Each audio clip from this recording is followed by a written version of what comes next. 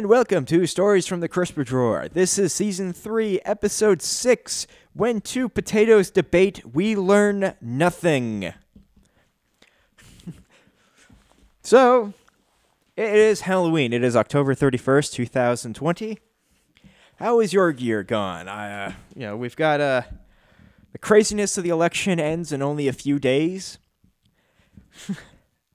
And just looking at 2020 so far, it's been a crazy year. I mean, let's go all the way back to the start of let's start 2020 off the way that we saw it. First, we started off, hey, there might be a war between Iran and the United States that might become a regional or potentially a global conflict. Highly unlikely to become global, but yeah, the memes were like World War III is right around the corner, and thank goodness that never really happened. What else do we have here? Then we had the massive wildfires in Australia, and fear of a virus appearing in Asia. I mean, there was inklings about it beforehand, but was it going to travel around the world? So then, of course, after the wildfires, we got the Rona all over the place. Now, when the Rona was coming over, we also had the fear of the murder hornets from Japan. And there's a good video out of scientists actually capturing murder hornets. So by good video, I mean like the news crew that got still images of the investigation was cool. But, really, the scientists didn't make like a massive video that they could have put on YouTube and monetized and made like tons of money for the project or for future studies. Like, it seems like there was an economic loss there. Then we had wildfires on the west coast of the United States from Washington all the way down through California. And also, like, hopefully the nail in the coffin of gender reveal parties as part of that. Then we had the riots and protests. Let's say this. There were a lot of protesting that was done correctly, and there were protesting that became riots that was done incorrectly. And we still are seeing the after effect of people going out and protesting, and just there's a difference between being effectively protesting and just being malicious in your intent of protesting. Like going to office blocks, or not office blocks, going to apartment buildings at like 3 a.m. and banging on the on your horns and on your drums and using mega horns, stuff like that, just to annoy and tire people out. It's like, you really think that's going to help? Like there's a way to peacefully protest that gets people on your side. Like, the vast majority of Americans are pro police reform. And with the way they've been doing the protesting, I think that they're losing. Like, you can see they've lost support over time. From when George Floyd first happened, and especially the events of Breonna Taylor, Ahmaud Arbery, prior to that, and various other cases where police had just done it, as well as other police lethality cases post that have just seen these spring up. Some of them the police were completely justified in. Some are not, like the one in Philly where the guy had a knife. It's like there's not really a lot the police could do there. Like, what, you get stabbed and then you engage? Like, somebody was going to die, unfortunately, or be seriously wounded in that incident that got Philadelphia to go crazy a little bit. And my heart's out to everybody involved in that, both the police officers, the family, and the guy who did it. Like, he had mental problems, but the problem with that, like, he's got mental issues, is not a blanket defense for not having lethal force potentially used on that person. It means that if they commit a crime while they're mentally unstable, they may not be completely held liable under the court of law. But there is, like, he'll still suffer consequences no matter what. They'll still suffer consequences. And it's unfortunate. And I understand, like, people say, let's do community policing more. Let's get social workers out. So what happens if two social workers had went there unarmed and he had slashed both of them to death? He'd stabbed one in the neck and then killed, and then slit, and then like stab the other one in the heart. I mean, these are all what ifs. Granted, that didn't happen. What happened is the police saw him. They tried to get him to calm down. He kept coming at them with a knife, and they fired. And there's definitely more nuance to it than that. That's just what I saw. And it's unfortunate that this is becoming an excuse for groups who are just deciding that this is their time to go out and get what they want. This is their time to riot, break things. It's just like, you're not helping the cause that people who do want to see police reform, who do want to see accountability across the board. Like, those are the people who are staring at what's going on, and they're like, ugh, what is next? What am I going to get out of this? Like, how are we going to have better neighborhoods, better relations with the police force, better relations with other communities if this is what's going to happen? Also, what investors are going to come back in and build businesses? They're seeing it. There's going to be capital flight of these regions if they just keep going on, like what's happening in Portland. You're going to see businesses just leave and set up shop somewhere else, far enough away that these protests are going to be able to be seen either far off or in places where the police department and law enforcement offices are going to say, no, you're done. This is a riot. Go home, or we're going to detain you for a period of time. Versus Portland, which is like, if you're arrested during a riot, you just get released almost immediately. So there's that. Which, like, for the people who want legitimate reform, the rioting is terrible. For the people who want to riot, they love it. For the people who want to protest and bring about positive change in this world, it doesn't matter, like, what skin color they are, what race they're from, where they are. Their goal is just to make the world better for other people. And their heart is, like, I don't want to harm anybody in doing this. Those protesters, even if they're blocking highways, I can get behind. Sure, blocking a highway may be annoying and dangerous to the protesters and dangerous to motorists. Nowhere near as dangerous to the motorists as it is to the protesters. But I can understand that. I can get my mind behind that. Walking around, like, harassing people who are having dinner and trying to get them to just, like, agree through intimidation tactics isn't going to work in the long run. Because we've seen what that happens.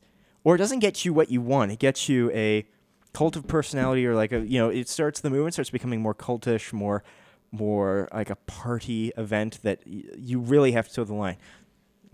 All right. And it's just, that can be terrifying.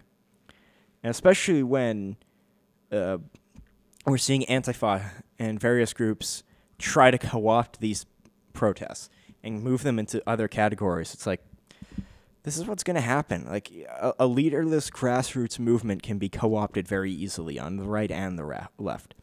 And sometimes you get, like, a rational person who's center-right or center-left who really wants to make things better. And sometimes they have a slant of, like, right-wing views or slightly or left-wing views. But when you see the fringes grab on these things, it's becoming scary of what will happen. So we got that. Now we've got election fever and Rona coming for its second wave or third wave, depending on where you are. I think Europe's, like, they're saying they're sort of in their second/third wave. Like, there's some people who are saying it's the third wave.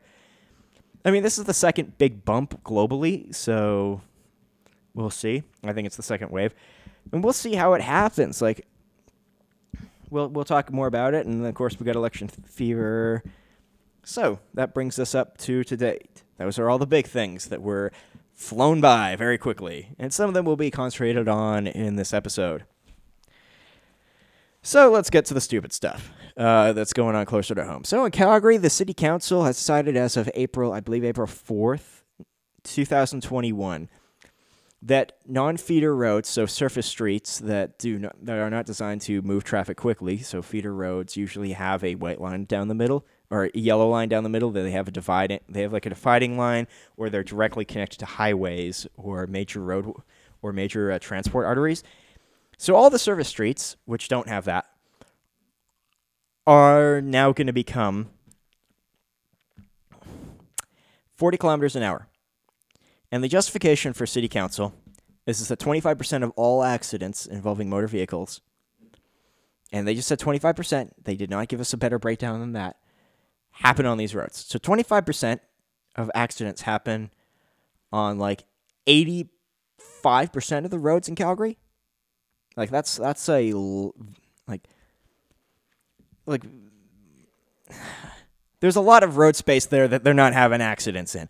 And they aren't giving us the metrics where these vehicle-on-vehicle with significant damage, or these vehicle-on-vehicle with negligible damage, so, like, maybe paint scrapes or stuff like that, possibly even, not even fender bears, just contact that might have needed some repair, probably had no threat to the vehicle being able to properly operate, and, all points in between where they vehicle on pedestrian, where the pedestrian was, stepping out and somebody's making a turn and it's a slight jostling, which is terrifying and can hurt somebody? Or was it like a fatality? I'd like to see the breakdown of this 25%. What is what? Because then I could understand why they're doing this. All I see is, and I'm going to preface this by saying, if they change the fining amount, like if they increase the fines for breaking the speed limits on these roads or whatever, then I'd say it's a cash grab. Because I believe that the city people will largely civil disobedience just keep driving 50 on these roads. Yes, some people are driving 60 on these roads. I know that. But it is how it is. People want to get around. They don't want to have longer commutes in both time and distance. They don't want to have slow traffic when they see the street is empty. Yes, there are dangerous things that happen. There are motorcycle crashes. There are people hitting. There are pullouts. There are all these things, and I understand. And for every accident that involves a significant injury or fatality, it shouldn't happen. But most of the time, we see that those accidents are either criminal element involved, drugs, speed, or alcohol. Usually, some concoction of the three. It's rare that it's not something else caused the event or was involved in some way. Rarely is it just a sober person who hits a sober person. Now, sometimes things happen. Vehicle fails. Ice. We'll see that how winter driving conditions will affect this. But I just really don't understand this, and I would love to see the bigger breakdown. Because if it's a safety change, I want to see what metrics they're going to be measuring against. Because they say that if it works, they might, if it works, great. If it doesn't work, they might lower the speed limit, or it might be vice versa. If it works, they might lower the speed limit. If it doesn't work and there's no significant change, they might make the speed limit more. Like, they're going to try to add some justification. And by the way, they want to drop the speed limit in those areas in a year or so after this, just to watch, to 30. So basically make 80% of the city a school zone in speed. Which means that there will be next to no point to having, well, I guess school zones that are on major arteries, like bonus roads, stuff like that still needs to have a school zone. But so many school zones aren't on major roads. Some are, some aren't. So we'll have to see how that measures up. I just see this, and it's like I can only see it as a revenue generating piece of crap from the city. So I want to see like the breakdown. Of course, I know the city's going to say blah blah blah this. And I'm going to be like, okay, give me the exact instance. Give me how long you did this study for. I want to know everything. You think, and there's probably some of it I could go find, but usually it's through these these studies that are very poorly done, and like when you actually do them academically, you don't actually find out that you get that result or whatever. Like they're very much done with a goal. They are purposefully studied in a way to achieve an objective. Like they already know what their outcome they want, and then they direct their study to go that way. So we'll see. Also, the amount of money of putting all these signs up, which they're going to have to do, no doubt. Like they have to because the city, because it's 50, 80, and 100 are the non-posted speed limits for Alberta. So they're going to have to post a lot of 40-kilometer-an-hour signs, or post a lot of warnings all over the place. So that's a lot of money now that has to go out to that, which means they're going to have to generate more revenue to make that up. Another clincher is like a city councilor who was a police officer, is one of the two councilors who are like, this makes no sense. It's not going to work. It's not going to do anything. It's not going to protect lives. I mean, I'm skeptical with him. I'm not 100% agree that there might not be a life-saving component for people who do follow it. But would it be enough to justify an increased travel time, increased congestion events? I don't know. It just seems like BS to me. I really want to know what's actually going to go on. And I mean, like, you're going to see more increased potentially road rages of people who are exiting artery roads onto these slower surface streets, and they get stuck behind some dude or some person who's doing 5 or 10 under. Like, they're already doing 5 under now at 50, and you're like, geez, this person's going 44 in a 50 zone. I mean, there's no way for me to safely clear them, so I'm stuck behind them, and everyone behind me is getting more mad because it's slowing them down. So imagine now in a 40-kilometer zone, this person's doing 32. It's like, oh, my goodness. I mean, and then when they drop it down to 30, they start doing 21. It's like, well, why drive? At least maybe designate more roads to be feeder roads. so that way the speed limit doesn't affect all of them. But that's not where the city goes. I will be skeptical of if it works, as long as they don't increase fines for speeding, and they don't have a increase in ticket issuances. But we'll see. Another story from the city of Calgary, which makes me mad. This is more infuriating because there's actually money on this one. They actually have a program, that. Well, let me collect my thoughts first. The program is, for certain districts you have to pay to park your vehicle in front of your residence. So, like in Kensington, you need to get a parking pass that says you can park in front of your residence. And and various communities have that, as well as like downtown has that and stuff like that. It's a way to make sure that the people who are parking there actually live in this location and have proven they're nearby. Okay, understandable to a degree. Now they want to basically increase it to a lot more communities in the city. Okay. Density's going up. I maybe can get a little bit behind that. And they want to charge everybody it. Like, there's no longer any free. Okay, you're starting to lose me. They currently have the program going now. Okay, it's making between $100,000 and $200,000. $100,000 and $200,000. Yeah, okay. It costs currently $2.1 million to run, and that's without it expanding. So you're telling me that we're paying between $1.9 and $2 million into a program that is not being recuperated. That's just complete loss. Cut the fucking program. Or if you're going to expand it, you better be making it neutral. Or a slight increase, like slight money. So what they want to do is they want to increase the charge of the communities that have it. They want to, like, just broadly across the board, add a bunch of new communities in, increase the charge of it. Like Bonus Road's one of the roads that's going to have this affected in various areas. Reduce the amount of passes a residents can get. Increase the charge of the passes. Reduce the amount of guest passes. This is totally a revenue-grabbing scheme. And what makes me mad is, like, outside of my street, they're doing this stupid, weird walkway, but they're taking away a bunch of parking as well. So now it will become a scarce resource. And now they're saying only so many places can get parking passes. Like, oh my gosh. It's stupid. I'm annoyed by it. Very annoyed by it. And the $2.1 million that's losing money, just scrap the damn thing. If you have a program that's losing money, I'd rather have citizens pissed off that they can't park at a place because some jerk parked there, and he's like 4 blocks away eating at a nice steakhouse for like 4 hours or whatever, versus having a system to make sure that they're being paid, they're paying and getting it, and like reserving that spot, and the city's losing money on it. If that was competitive, it would be completely the other way. Also, the prices would probably be more reasonable versus the observation that they're doing. It's just I can't believe that. That makes me infuriating. And how often do they do like stupid things? And of course, these passes, like your residence passes, are set to your car license plate. So of course that's just annoying. Which means if you get a new license plate, you have to reapply and pay the damn fine again. And a fee. I call it a fine. It's a tax, actually. So that's sort of my angry moments involving Calgary. I don't really like the city.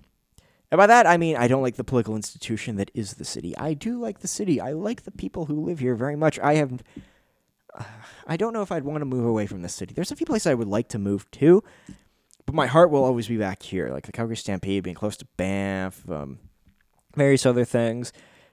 The community's like slightly a little weirder now. Like neighborhoods aren't as friendly as they used to be, but whatever. There still is the soul of the city, which exists. I just don't like the politics and the institution that governs the city. It just doesn't seem to be matching what the city should be. And they do these stupid things that like just harm other communities, and it's excuse of like, oh, well, we got nothing better to do. Well, let's close down. Let's close down Memorial from 10th Street to the fucking Center Street Bridge to let people bike and ride on it. It's like, well, you already have a bike and travel path. Like, oh, Corona happens. Like, Corona has a very hard chance of spreading outdoors as long as the sun is out. But I digress. That just makes me mad. Now into the election. So as I said, when two potatoes debate, we learn nothing. Didn't watch any of the debates. I watched like two videos of commentary on the debates. So Michael Malice was one of them, and I think a few other guys I watched. I just like the little bit of the first debate I watched. I thought people who have watched that debate may have decided they don't want to vote at the end of it. Like, if I was undecided voter and I watched that debate, I'd be like, really? I'm not going to vote because both of these are terrible. Both these options are bad. I think the people who won the debate were the people who didn't watch it. And then the vice presidential debate I didn't really watch. What I heard was the main thing that came out of it was a lot of people weren't very happy with Kamala Harris. Then you had the dueling town halls. Biden had more people watching. And I think he should. He is the opponent coming in. Maybe he posts some more ideas. People want to learn more about him. We already know a lot about Trump. He's been in office for 4 years. So, Camp Biden thinks that's a victory, and I would agree more people tuned into Biden than to Trump. But the difference is, did the people who tune in decide he's who they're going to vote for? Were they already the converted, already voting for Biden, or were they unknown for like, oh, maybe I'll vote for Trump and maybe I'll vote for Biden? Or were they people who were voting for Trump who got converted? Or maybe they're Biden people who are like, now that I've heard him, I don't want to hear him. Like, again, and the same for the Trump town hall. How do people come away from that? Did more people watch that and come off saying, like, this is it? This is 330 freaking million people in Canada. I mean, not Canada, the United States. And those are the two who are going to run for president that our two corrupt political parties in the United States have selected. And, of course, third party, Jo Jorgensen of the Libertarian Party, of course, can't get on stage. Why would she get on stage? Why would they let her on stage? Why would they let her add some spice to the mix, like, an anti-authoritarian challenge? Because Biden and Trump are both authoritarian, in a way. Trump's authoritarian against the liberal spectrum, and Biden's authoritarian against the conservative spectrum. It's really annoying. So, as Henry Kissinger once said about the Iran-Iraq war, it's too bad they both can't lose. It's too bad they both can't lose. Both are bad options, really. And I'd say Biden would have been a better option if it wasn't for Kamala Harris as VP. Like, I just don't trust her. Biden versus Trump, like, both of them are old guys who are like, oh, well, Biden's got a health issue, but, and he's been in politics since 1974. Oh, it's finally time to fix something. Ugh. Whatever. Frickin' whatever about this guy, but come on, I don't know what she's bringing to the table, because Biden was going to win California no matter who was going to be his running mate. Did she hurt him in California? Is like her Law and Order past versus like how she now thinks she's a criminal justice reform senator. It's like, I don't know what's going to happen. I just don't like her. I think she's, like, personally, she's more dark ambitious than Hillary was, in my opinion. Hillary Clinton is somebody who would do almost anything to get power. Kamala Harris feels like she's the next step beyond that. But we'll see. We'll see who wins this election. Really, at the end of it, I hope that the more moderate population of the United States can come together at the end of this election, no matter who wins, and not start a stupid fight. Not let the radicals on both sides control this, and not let Trump, if he's angry that he lost in his lawsuit and his declaration that he may not secede power to Biden during inauguration. Like, let's hope that vision doesn't come true. And if Biden loses, that the Antifa, like, progressive wing of the Democratic Party doesn't start like rioting and going crazy. It would be very nice if at the end of it, the religion of politic in the United States takes a 3-year break. Just like, that's it. But you won't, because if Biden wins and the Democrats win the Senate and the House, it's going to be their agenda until they lose control of it. And if Trump wins all of it, it will be Trump's agenda. And if Biden or Trump win the presidency and their party respectively does not win control of the House or the Senate, only gets one, not the other, so they don't have bicameral control, then you're just going to hear nothing and like very little actually done for the next 2, maybe 4 years. I see that and it's just like, oh my goodness. The religion of politics has really taken over the United States. And it's starting to do it in Canada. I would love at the end of this if it's just people can be friends with neighbors. You hear about the stories like the one from the guy who was driving by with a Trump sign and honked at his neighbor, and his neighbor shot a shotgun at him because he was a Biden supporter. Now, there was the excuse that his sign had been stolen many times, and maybe that's true, but that's like somebody honks a horn at you and he's from the opposing political party and you shoot at him. That's terrifying that it has gotten acceptable to do that. And not acceptable like that people think in their mind that's an acceptable action. Meet at a frickin' like picnic table with like a nice cold beverage, preferably non-alcoholic, like, you know, maybe a Coke, Pepsi, Dr. Pepper, whatever the heck you want. And you drink and have a hot dog with this person who you disagree with and talk things over and just basically say, and your goal is to search what is common. We both live here. We all live in this great country. If you're American or in Canada, we both respect the nation. And, you know, the goal at the end of that would be,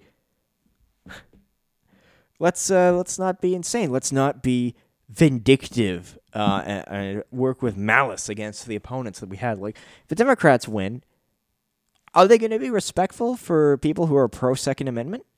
Doesn't seem like it. That's a great way to be divisive, is to do that. And if the conservatives / Republicans win, they're going after the pro-abortion people. And by the way, pro-choice, that term is very, I don't like that term. You're either pro-abortion or you're anti-abortion. A pro-choice is somebody who's like, I'm fine with it being legal, but the state doesn't have to fund it. And I think the pro-life versus pro-choice movement is largely the pro-choice is the government should be funding it. So in that point, they're pro-abortion. They're pro the government funding abortion, not pro-choice. Because choice would be like, if I get my taxes as a menu, I just say, I'm not going to pay for abortion this year. There, I'm pro-choice. But yeah, like the Republicans and conservatives and the Trump is going to go after the social media giants and the tech giants who he thought would have slighted him and the media. It's like, gosh. Maybe when you guys get in, no matter which side, you look around and you say, okay, the economy's in the shit. Let's just try to help regular people. And by regular people, I mean Americans and foreign residents who are there legally, and even some who are there as refugees, and some who are there are illegally, but you know there's no reason to round them up and send them back. If they're positive for the economy and they're positive for the country, they have a positive benefit, they're not causing damage to their communities. And by that, I want to say about illegal immigration, for them to cause damage, you are talking about people who are criminally continuous acting. If their only crime was crossing the border, which is a crime, I will say that undocumentedly, but if they're coming here to work, they are a positive benefit to the United States. And I'm almost pro open borders for that. Like, I do think there is a security that borders do give for states, and I do agree with that. But I think the judgment should be as equal as possible to everybody coming in. So if somebody is crossing the border from Mexico who lived in Honduras because the situation there is crap, then they shouldn't find it easier or harder than somebody coming from a well-educated Europe place. Now, there are, of course, so there's going to be points or systems to do that, but I think there are ways to treat those people well and give them a chance to get in easier, and also increase the ability of people from affluent areas to get in without seeming like it's corrupt. There must be a way. There must be. And if there isn't, let's frickin' make a way. But yeah, anyway, one thing I hope is that we see less conflict in the world after the election. That the people who win aren't looking after their elites and their elitist agendas. Because as much as the Republicans like to say they're not for their elites, they do have an elitist class in them, and so do the Democrats. Do they represent the average everyday person? Maybe for about 5 minutes a day they do when they need to appeal to all their voters, but once they realize, hey, it's 2 years until I have to be called and I just need to make sure I pass like 1 or 2 laws that my district cares about, who cares? Although I will say that there's at least a little bit more accountability in the American system than the Canadian system, because the Canadian system is just vote the party. Although I suspect the Americans are largely vote the party. The difference is that members of the party can generally split. It would be nice if you see that more, if there was more bipartisanship. And when you hear like people criticize bipartisanship in the United States, you stare back and you're just like, so you really want to have like a majority in all sectors of the government, and you just lead everything your way. And if somebody questions you, you can't be wrong. That's not how this works. So now to the Rona and the second wave that's hitting Canada, the United States, and Europe, and a few other places. But, you know, it's sad. People are looking like they want to do lockdowns again. Governments are wanting to do strip rights, depending on their political sides. There are some governments that are absolutely the other way. There are some people who are anti-lockdown. There are some people pro-lockdown. Mandatory masks and lockdown. Mandatory masks without lockdown. It's a Rubik's Cube. Like, there's just answers all over the place, and it's what's looking for what's going to work. And I think the thing is, like, every place is a unique situation. I mean, we're still talking about, just based on the raw numbers, of 45 million cases around the world and 1.2 million deaths, fatalities, with comorbidities and various other factors of why those people died. It wasn't just from corona. Corona was part of something. Some of them, if they hadn't had corona, they wouldn't have died. So I will say that. But if they had just corona, they would have survived. So there's various things to look at. And basically, we're looking at, based on that, the raw numbers, we're looking at 2.67 fatality rate.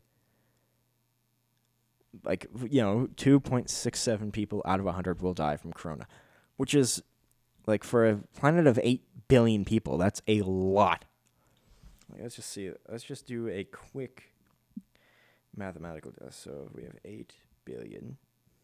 That's still 208 million people that would pass away. More like 210 million people. That's, wow. That's that's just under 2/3 of the United States population globally that will pass away from this virus. If that was equivalent across the entire board. Now, granted, we have to say that that is a high-level look at the, fly-by look at corona. We know that the vast majority of cases of fatalities have been people over the age of 70 and the age of 60. Once you start getting below 50, you see a dramatic drop-off of fatalities. We are having cases where people under the age of 50 who are coming away, under the age of 40, coming away with health ailments. Now, some of them, when I read these stories, I hear of health nuts who have never smoked, and I'm thinking, okay, some of you, maybe your genetics just aren't in the best position to fight this virus, which is a possibility. Another possibility is that there are people in my age group who are doing drugs, are vaping, are smoking, and are overweight, not exercising correctly, are doing other things. Drink high alcohol intake, have a weakened immune systems from various other things, illicit drug use. I could go on. There's various cases, various situations where you wouldn't be 100% perfectly healthy and could suffer various ways. And I hear there's this one case that was, I believe, the Daily Mail or it was BBC. It was some British paper, possibly even a British tabloid, that had a 20-something nurse who was very athletic, never smoked in her life, who is now having a shortness of breath doing like just running down to her mailbox. And that is concerning, especially if she was very healthy. Now, she's a nurse, so she's working in a hospital dealing with COVID people. So she might have been exposed to it consistently. Like she might have had originally a small sickness and she just kept getting hit and hit and hit. And her immune system may have never been properly strengthened after continuously working in their stress going on. And we know stress weakens the immune system very significantly. So we've got that. Now, she says she never smoked and she was a health nut and she was a fitness nut. Completely believe that, and I can believe the stress from working in a hospital, maybe scared of the virus, rightfully or unrightfully so, and various other emotions going on could have weakened her. It didn't say she doesn't partake in vaping. I personally doubt it because some people might say that's part of the smoking thing. Possibly, but I don't know. Maybe she takes marijuana. Maybe she doesn't. I don't know.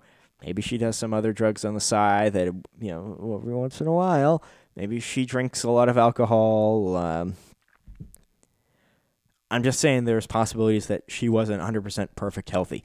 I believe that the stress would be the most significant thing and probably the most likely thing for it.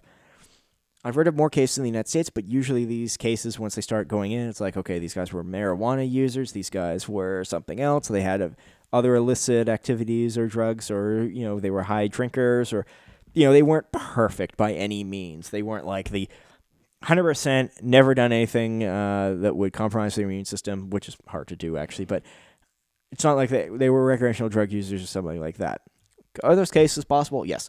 Are there cases that are people who seem to be like not super healthy, who are coming away not bad, like people who are overweight who are in my age group who are coming relatively away fine, bad diets, various other things. So it's strange why some people are having it, which is why I think maybe there's a genetic component to this virus, that some people are genetically predisposed to suffer more. Maybe when they got sick with corona, they had another illness hit them at the same time that caused this lung damage. Maybe it was only corona. Is it acute damage that will get better shortly, like, within a short period of time, relative? I'm saying, like, relative to a human life, which is up to 80 years.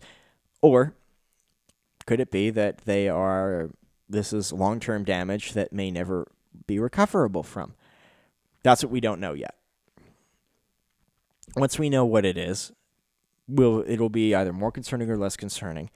And it doesn't mean by that it's not concerning.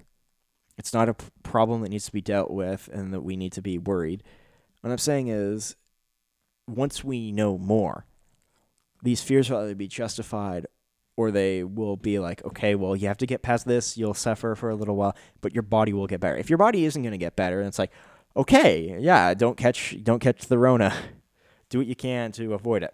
So, we can only speculate on information that is given, because sometimes even like the best attempts by governments and by news agencies and media to get this data, sometimes they're skewed a little bit.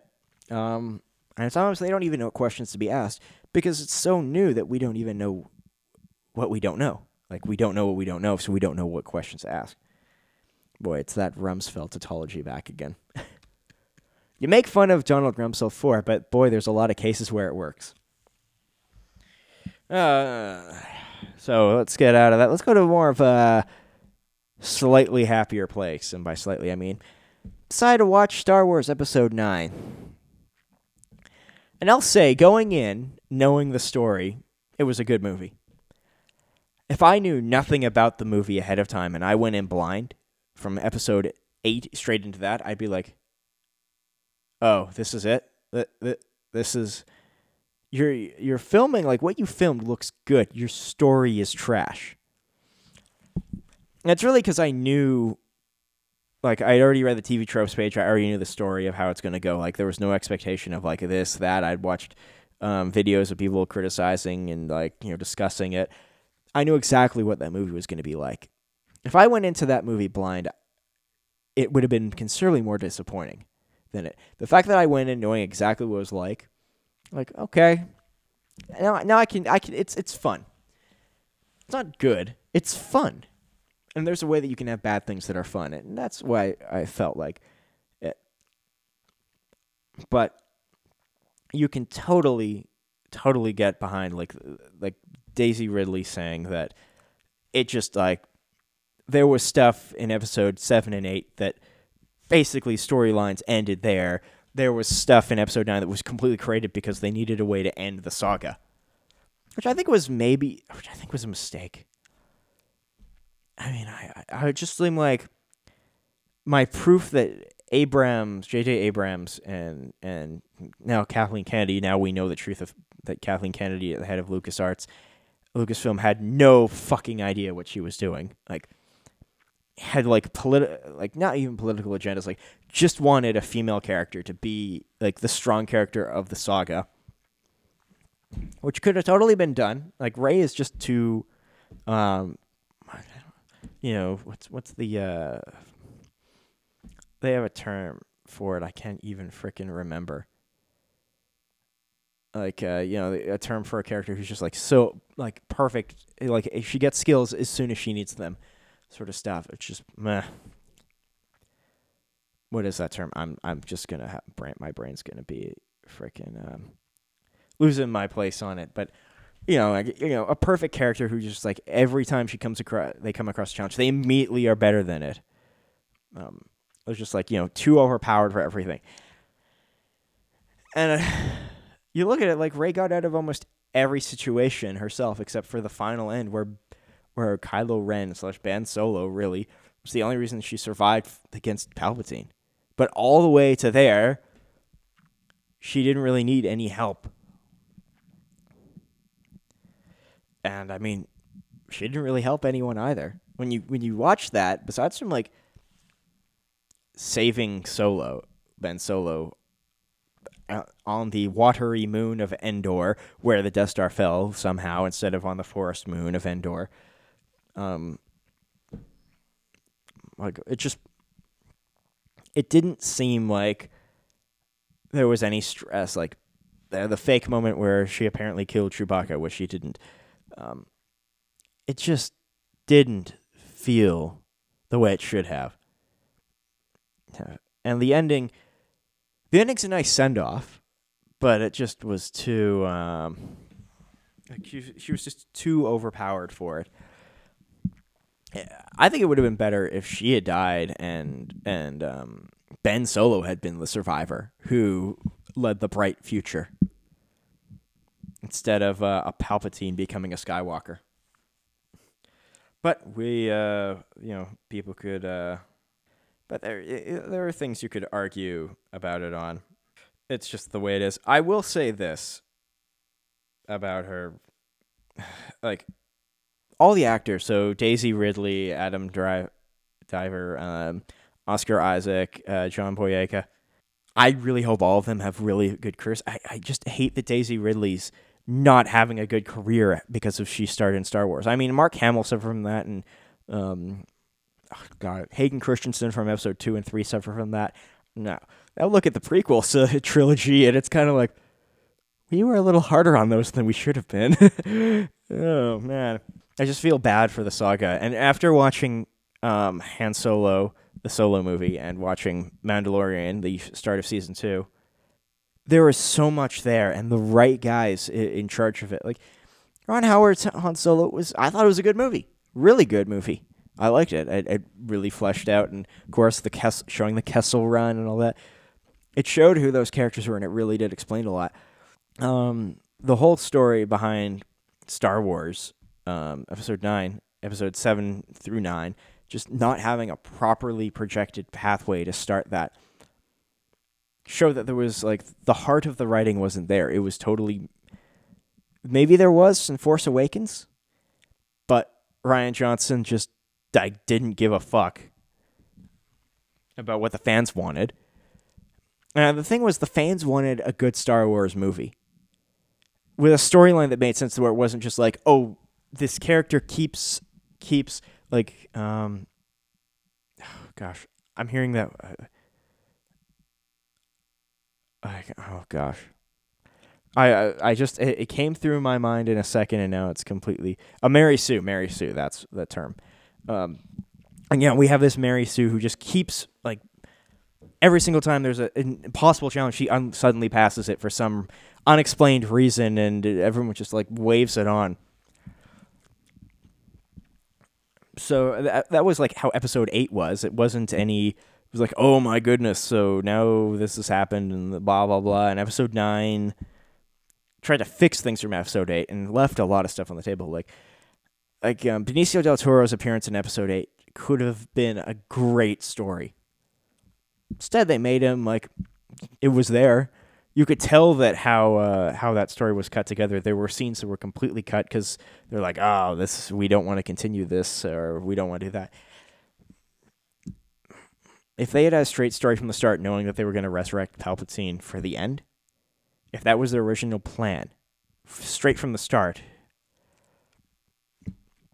I think it would have been way better. I think they could have built a better story.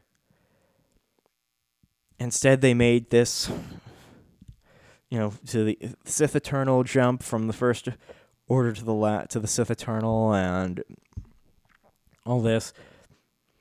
They made events happen that were totally just trying to fix problems from the past because they couldn't fully conjoin the continuities correctly together. You had characters die that like pretty much were just doing it because we want to throw the past away for some reason. Like episode 8 was just bad from a Star Wars perspective.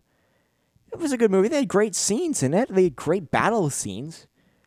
But then once you start like, why did you do that? Why? That makes no sense. Like, wouldn't these characters have been spread out? Why'd you kill all these characters so quickly?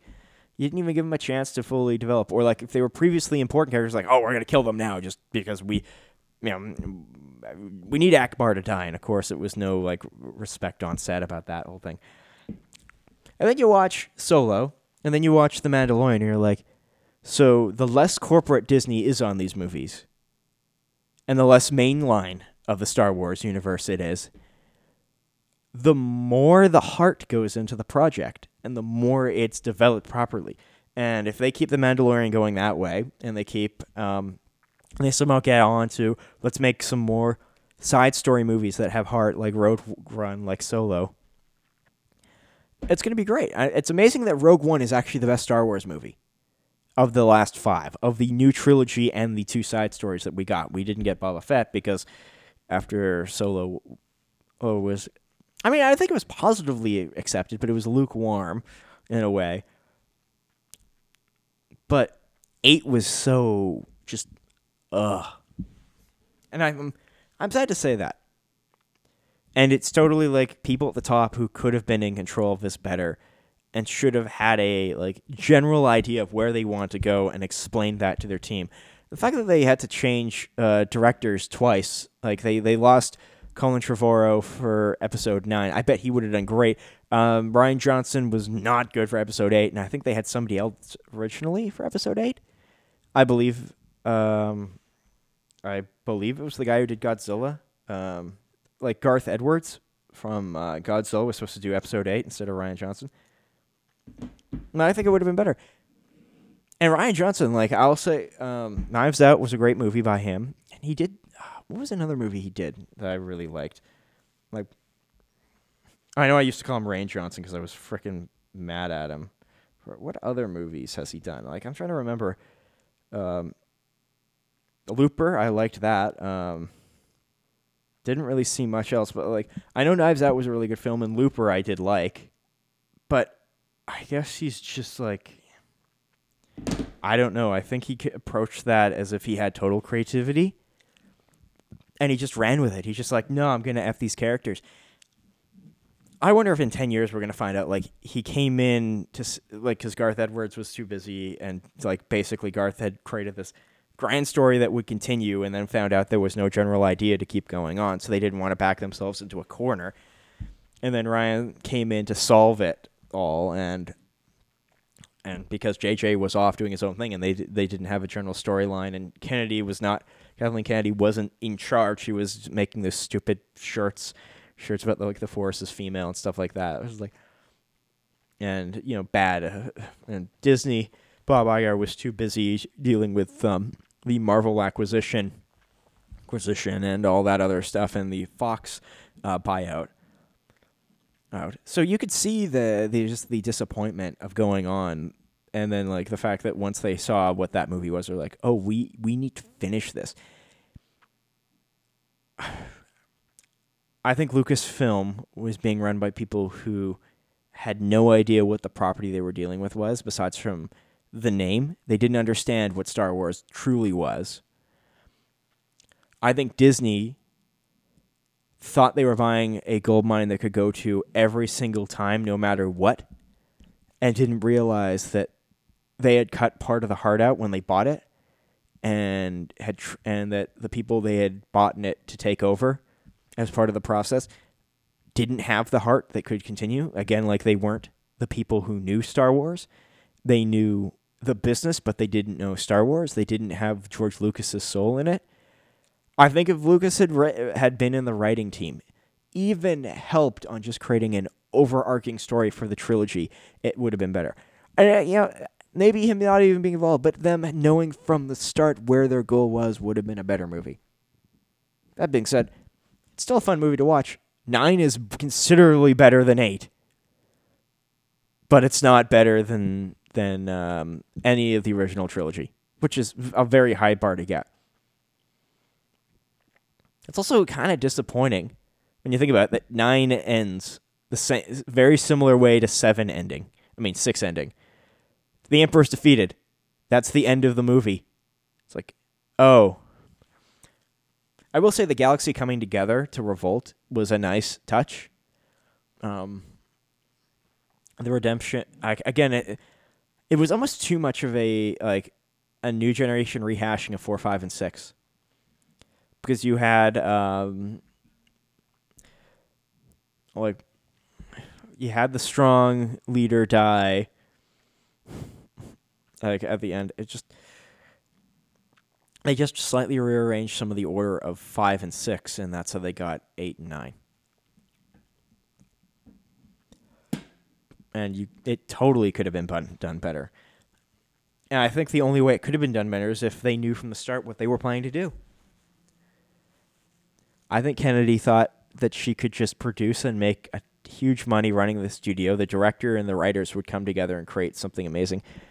And the directors seemed to always have a different view of what the writers wanted, and the writers never had enough power, so the director always redirected it, and Kathleen never was there to help. And it seems like the source people at Star Wars who should have been there, like at Lucasfilm and LucasArts, who should have been directing the film or at least assisting in the direction of where the story would go, were either the ones who were not able to communicate with them, who knew what to doing, or it was people who were people who surrounded the project, who just get the frickin' property up the door and make money. And so you will about George Lucas and his, he's not a great writer and stuff like that. He marketed Star Wars better than anyone. He turned Star Wars a three movie franchise originally. In fact, he had Star Wars Episode 4, the original movie, A New Hope, which was originally just Star Wars. He had that thing. He had merchandising so thought out better than anybody else. That was a movie that created merchandising at a tier that we still today are like, wow, what did this start that we don't even get to understand? There is very few other properties who have even been close to that successful. And I think that's who Lucasfilm was being headed up by, people who were thinking about merchandising. But then when you think about what they did, they didn't really make a lot of new, unique ships and toys. They made some characters, I will say that. But, you never, granted, I'm not watching as much TV as I did back then, but it wasn't like you don't see the ads for the toys as much as you used to. It's just sad. I hope that at some point there is a reapproach of that franchise. I mean, I don't know if Disney would even throw it away. The fact that Carrie Fisher has passed away, I mean, they could deep fake her, for sure. They definitely can. They've got enough words in their inventory and recordings, stuff like that. Same with Stan Lee. But it would be terrible to see them do that.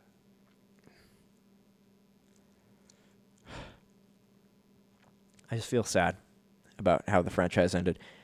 And I mean, from what we've read about Mark Hamill and how he saw the franchise end, and how Harrison Ford saw it go, it was obvious that this was just not going to be the way it was. And Luke Skywalker, the great hopeful person in the Legends lore and in the original trilogy lore, it's like he becomes a hermit because he lost one spot. It doesn't seem to fit him.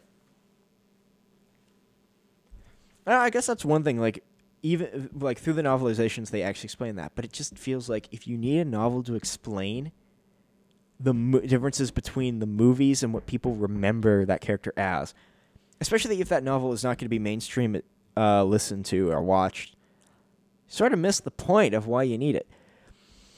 Like the benefit of Star Wars 4, 5, and 6, the original episodes, was they were almost self-contained. Like the rebellion is like the battle has already started, and this was just a major victory. And then you see a next step and a next step, and from 1 year before Battle of Yavin all the way through to the 4th year after Battle of Yavin at the Battle of Endor. We see parts of that story.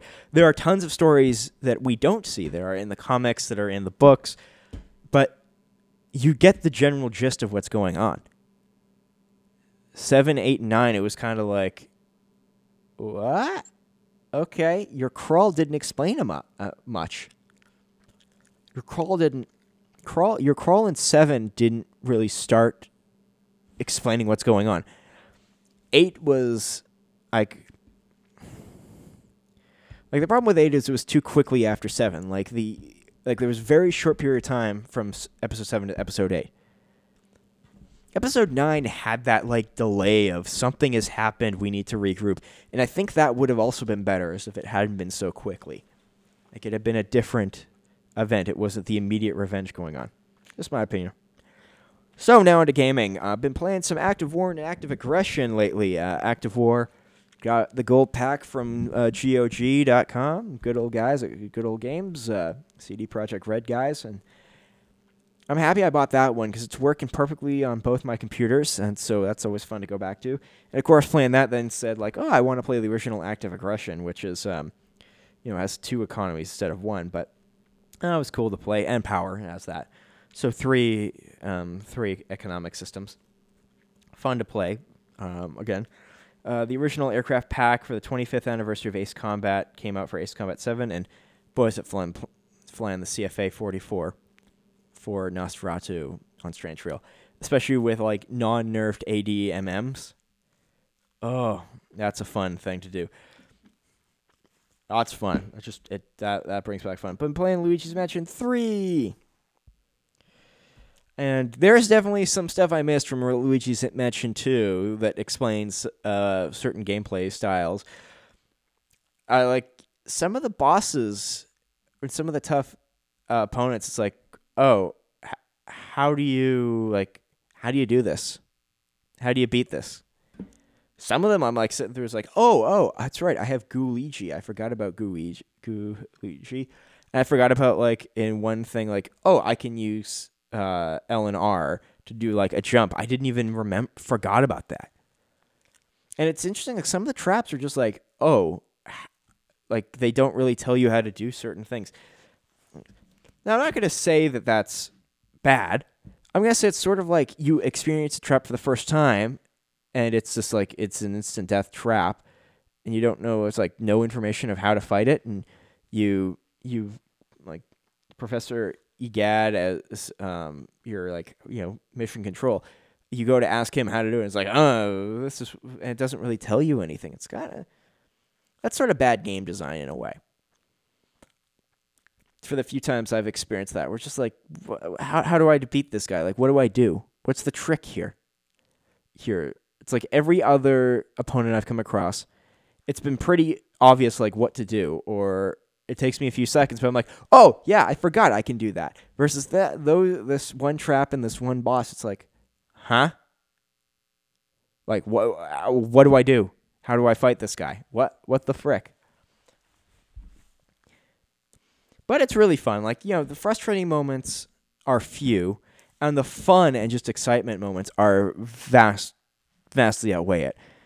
Is it a perfect game? No. Luigi's Mansion, the original for GameCube, definitely had better feel to it, in my opinion. It was the original one, so there's that.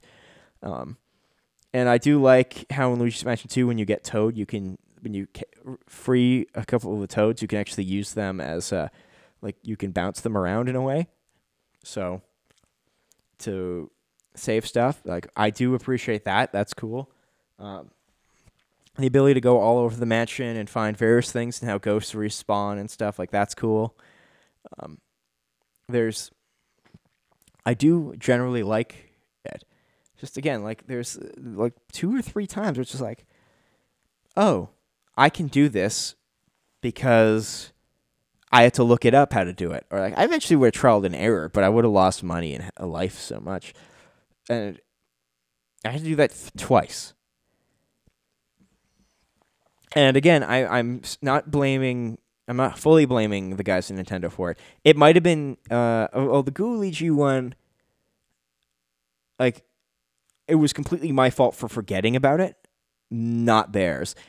One of the other ones, it's was that a technique that was in the 3DS Luigi's Mansion 2 that was expounded upon in that game, explained in that game and makes more sense? Just things I've noticed. Also, so for more gameplay, been playing, speaking of Star Wars, some Star Wars Empire at War. Playing some of the mods of that it's fun to do again every once in a while. Just get the urge to do it. There's so much, there's a good modding community that just keeps that game alive. I'm just, happy to do it. Got to get back into some Ghost of Tsushima. Seems like a really cool game. Got to keep playing it, especially with the updates. Just sitting around on other things. Looks like there won't be a big push for PlayStation VR and the PlayStation 5 for a little while, which is sad. I think VR, as long as the pricing continues to come down and the cost of developing and deploying headsets, I think you're going to see more people willingly step into it. I think it's the adoption cost that makes it too high right now, especially after the economy of COVID. Although we know that we saw people buy a lot of that stuff. I think AR and VR stuff would have been selling better in the early parts of COVID for people who had the assets and the financial capabilities to buy that.